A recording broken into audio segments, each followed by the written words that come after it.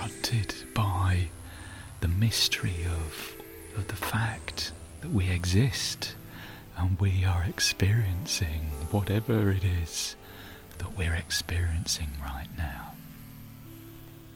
Perhaps, very broadly speaking, there are two possible responses.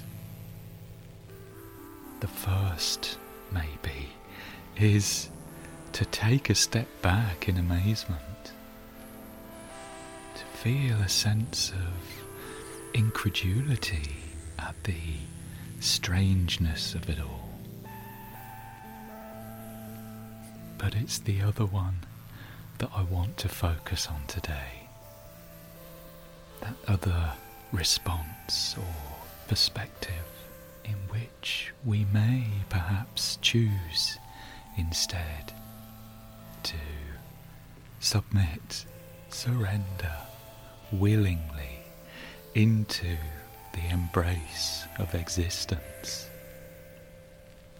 And rather than seeking to look upon it, allow ourselves to be absorbed completely into it, instead of seeking to understand the truth of creation, we can decide just to let ourselves sink into the embrace of existence, its goodness and its beauty. Sexual metaphors are often used to attempt to describe our relationship to reality. The idea of God as a father is not exclusively a ploy to enshrine patriarchal power. What it seeks to express is that dimension of the relationship of the divine to its creation, which is curiously, paradoxically indirect. We don't find any trace of God inside the universe. If we did, that would mean he was created rather than the creator. And so God has this mysteriously indirect relationship to his creation. The analogy is used of the role of a father in the birth of a child, in comparison to the role of the mother in the child's birth. The father's role is somewhat indirect, somewhat abstract. A father is removed from the act of birth to an extent that it is possible for a father to be dead at the time of the birth of his child. And whereas a mother's knowledge that a child is hers is implicit because she has given birth to that child, in comparison, the father's knowledge of his paternity is often to some degree inferred. He cannot know the way the mother knows that the child is his. Applying the analogy of the mother back into our relationship to reality, we gain a sense of how the relationship of the goddess to creation is completely different. It's direct, it's intimate. She holds everything at all times in her loving embrace. In the analogy of God as Father, there are dimensions of indirectness, of death, of abstraction. But there is none of this in the analogy of God as Mother. And yet the relationship to reality, to divinity that this opens up is just as deep, just as true. In the realm of the goddess, we are confronted with the overwhelming reality of being, of life in all its abundance and multiplicity, and also the ineluctable fact of our deep, deep implication in all of this. The goddess holds us lovingly but firmly in her embrace, and maybe there are senses in which she never ever lets us go.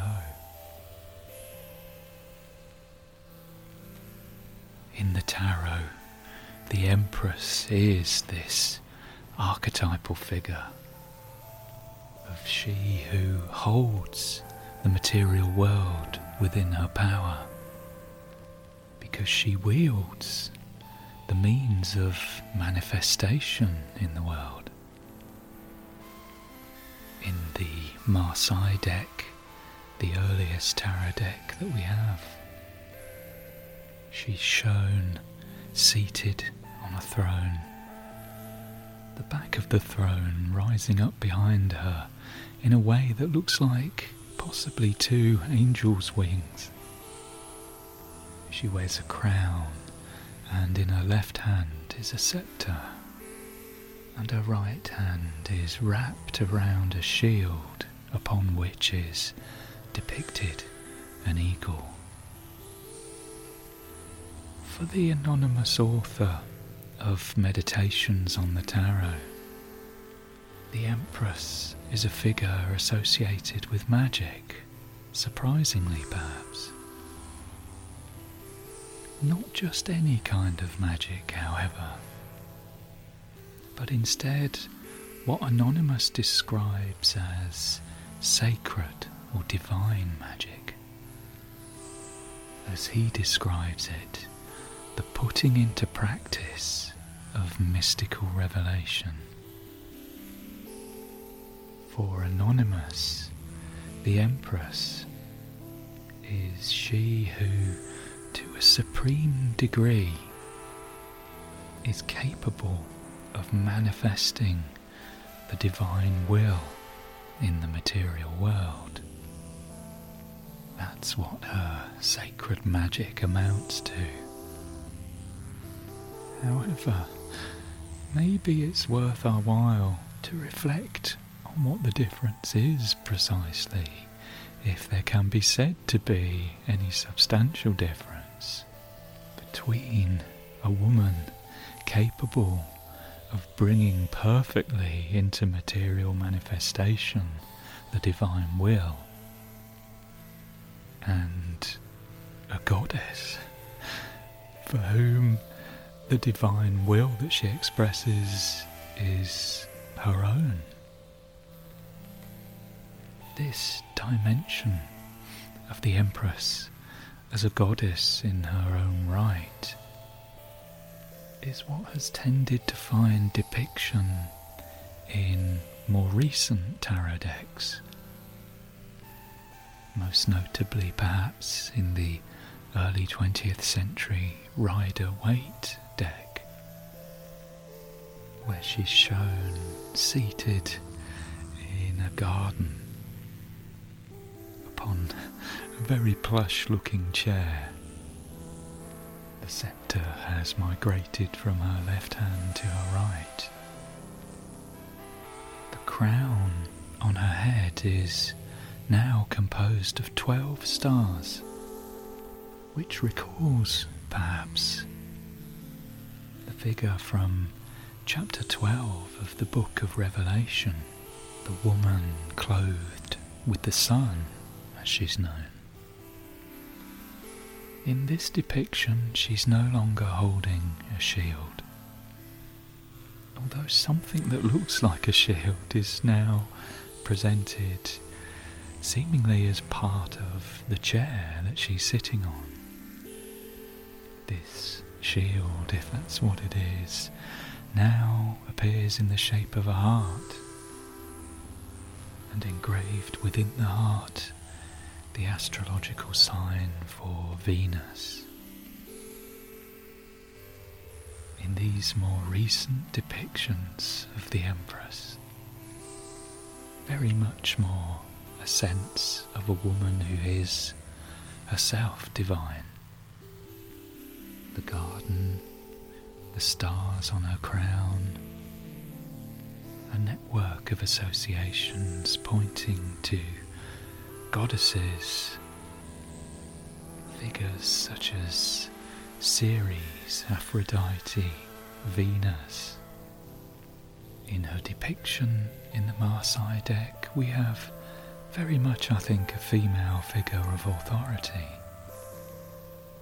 But often in those depictions of the Empress as a goddess figure, her power seems more enigmatic. Often she's wearing a faint and mysterious smile, as if her supreme sense of self-assurance is coming from somewhere deep within, rather than simply from a mantle of authority. Very often, the Empress is depicted as being pregnant, and this too points at the nature of her power, at the particular kind of relationship to the divine that she represents and enjoys, awakening to reality in the way that the Empress suggests is, as the spiritual teacher Amoda Ma describes it, to say a full yes, to be uncompromising in that yes. It's a yes from the quietest part of your innermost being, which requires a surrender. It's the yes of the birthing process. And the birthing process requires a willingness, she goes on to say. It's not an imposing of the personal will on anything. It's a willingness to allow that organic process to take place. But that willingness is also a sacrifice. Just like a mother that is able to rest in the yes, that roots her in the power of giving birth to something new out of the invisible realm, born in the manifest realm. The archetype of the Empress makes her influence felt in our lives whenever we find ourselves fortunate enough to be confronted with abundance, with goodness, with the bounty that the material world can offer us. Whenever there's an opportunity to throw ourselves wholeheartedly and joyfully into whatever it is the material world presents us with, then we fall under the influence of this archetype. And although it might seem strange to say it, all archetypes, as well as offering us facets of human experience, they also present us with challenges.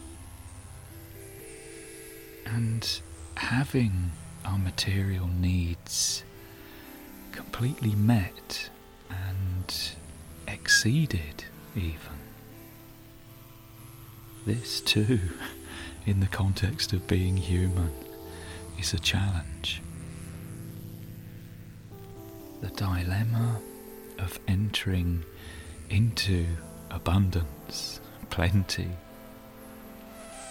is the danger of falling into an attitude that leads us to squander whatever we've had the good fortune to receive. The dynamics of squandering are perhaps explored in a passage from William Shakespeare's long narrative poem, Venus and Adonis. Shakespeare twists the original myth a little in his retelling, offering a take on the relationship between the goddess of love, Venus, and Adonis, the most beautiful and attractive of all mortal men, that's at the same time highly erotically charged, but also quite comic. Venus appears in the poem like a kind of giantess who's constantly sweeping Adonis up in her arms or pinning him down in her attempts to overcome his manifest reluctance and seduce him. Vividly in the poem, Shakespeare evokes that sense of Venus in all her bounty and sensuousness. That sense maybe in which the world in its most positive light pulls us in and enfolds us in all its charms. In this passage, Venus compares herself to a park and suggests that Adonis is like a deer grazing in that park.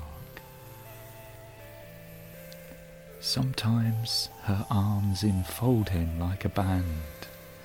She would, he will not in her arms be bound. And when from thence he struggles to be gone, she locks her lily fingers one in one. Fondling, she saith, since I have hemmed thee here, within the circuit of this ivory pale, I'll be a park, and thou shalt be my deer. Feed where thou wilt, on mountain or in dale. Graze on my lips, and if those hills be dry, stray lower, where the pleasant fountains lie. Within this limit is relief enough, sweet bottom grass and high delightful plain, round rising hillocks, breaks obscure and rough, to shelter thee from tempest and from rain. Then be my dear, since I am such a park, no dog shall rouse thee, though 1,000 bark. I shall leave it to your imagination to decode the double entendres in the description of the landscape, the hillocks and the breaks. Here, of course, Venus is attempting to seduce Adonis by drawing his attention to particular parts of her body. And this, I think, points us towards the dynamics of squandering, the ever-present danger that when abundance offers itself to us, we start to become fascinated by and drawn into its parts rather than focusing on the whole. A certain degradation takes place. Squandering is a kind of falling out of love and a falling into lust. Venus is encouraging Adonis to do this in her effort to seduce him by drawing his attention to the most seductive parts of her body. When we're in love, our love is for the whole of whatever or whoever we're in love with. But if our intention becomes focused too much on what the beloved gives us, what the beloved does for us, which are, of course, the parts, the attributes, the characteristics of the beloved, then we're falling into something that's more like lust than love. And in losing sight of the whole, we begin to squander the parts. Because of the beauty of the symbol, says Aleister Crowley in his discussion of the Empress, the student who is dazzled by any given manifestation may be led astray. In no other card is it so necessary to disregard the parts, to concentrate upon the whole. An alternative trajectory, I think, is explored in Andrew Marvell's famous poem, The Garden. In Shakespeare's Venus and Adonis, the goddess compares herself to a landscape. And in Marvell's poem, there's a very similar sense of the garden, the natural world itself, like a containing cocoon or refuge. A sense of the erotic is here too, but it's a sense of the erotic that's interestingly devoid of any obvious object. What wondrous life is this I lead, writes Marvell. Ripe apples drop about my head, the luscious clusters of the vine upon my mouth do crush their wine. The nectarine and curious peach into my hands themselves do reach, stumbling on melons as I pass, ensnared with flowers, I fall on grass. Meanwhile, the mind, from pleasure less, withdraws into its happiness. The mind, that ocean where each kind does straight its own resemblance find, yet it creates transcending these far other worlds and other seas, annihilating all that's made to a green thought in a green shade. Those last two lines are wonderfully enigmatic, wonderfully ambiguous. Within a poem that seems very much about an encounter with the archetype of the Empress, he seems to find himself suddenly completely at ease in the very depths of nature, the natural world. Lost and wandering about this garden that seems as if it's positively foisting upon him all these fruits, apples and grapes and nectarines and peaches and melons. There's so much here, and it's so freely being made available that it seems absurd. The mind from pleasure less withdraws into its happiness, he says, seemingly making the point that the happier and more contented we are, the less we're aware of the mind and its constant churning of thoughts. And with this quietening down of mental activity comes a heightened feeling of happiness. But this is where things get interesting, because rather than losing himself in a kind of blank, mindless hedonism, which might have been a squandering of all the beauty and wonder around him. Instead, he seems to follow, to trace that sensation of the lessening of the mind. The mind, that ocean where each kind does straight its own resemblance find, is how he describes it. In other words, the mind is full of resemblances of all kinds of things. The mind is an ocean of mental representations of our experiences. But Marvell seems focused on a dimension above and beyond these mental representations.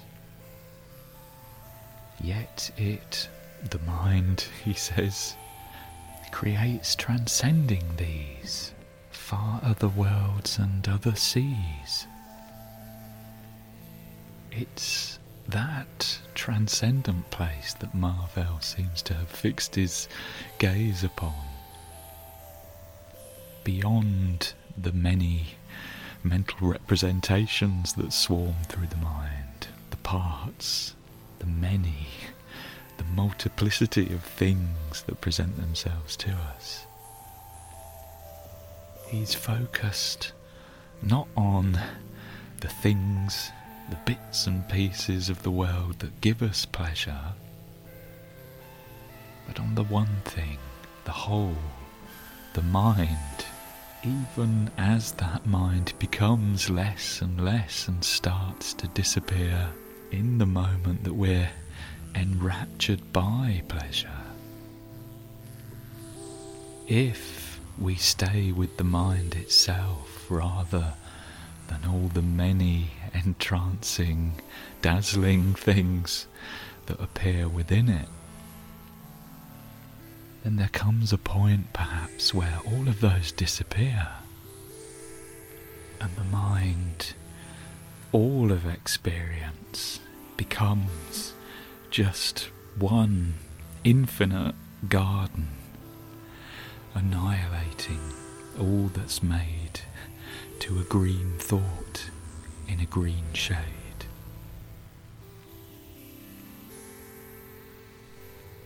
Bounty, beauty, abundance, plurality, multiplicity. What the Empress offers us, presents us with, is the antidote to situations or perspectives we might have taken in our lives, where, for whatever reason, we've found ourselves cut off from the joy, the pleasure, the fulfillment that the material world can offer. But when that does become realised and the Empress enters into our lives, then comes the danger of squandering that bounty, falling into lust for the parts rather than love for the whole. But the Empress herself is the model for how to work with that danger. Like her, in the midst of all our wealth and abundance, we need to allow ourselves to be made pregnant by that.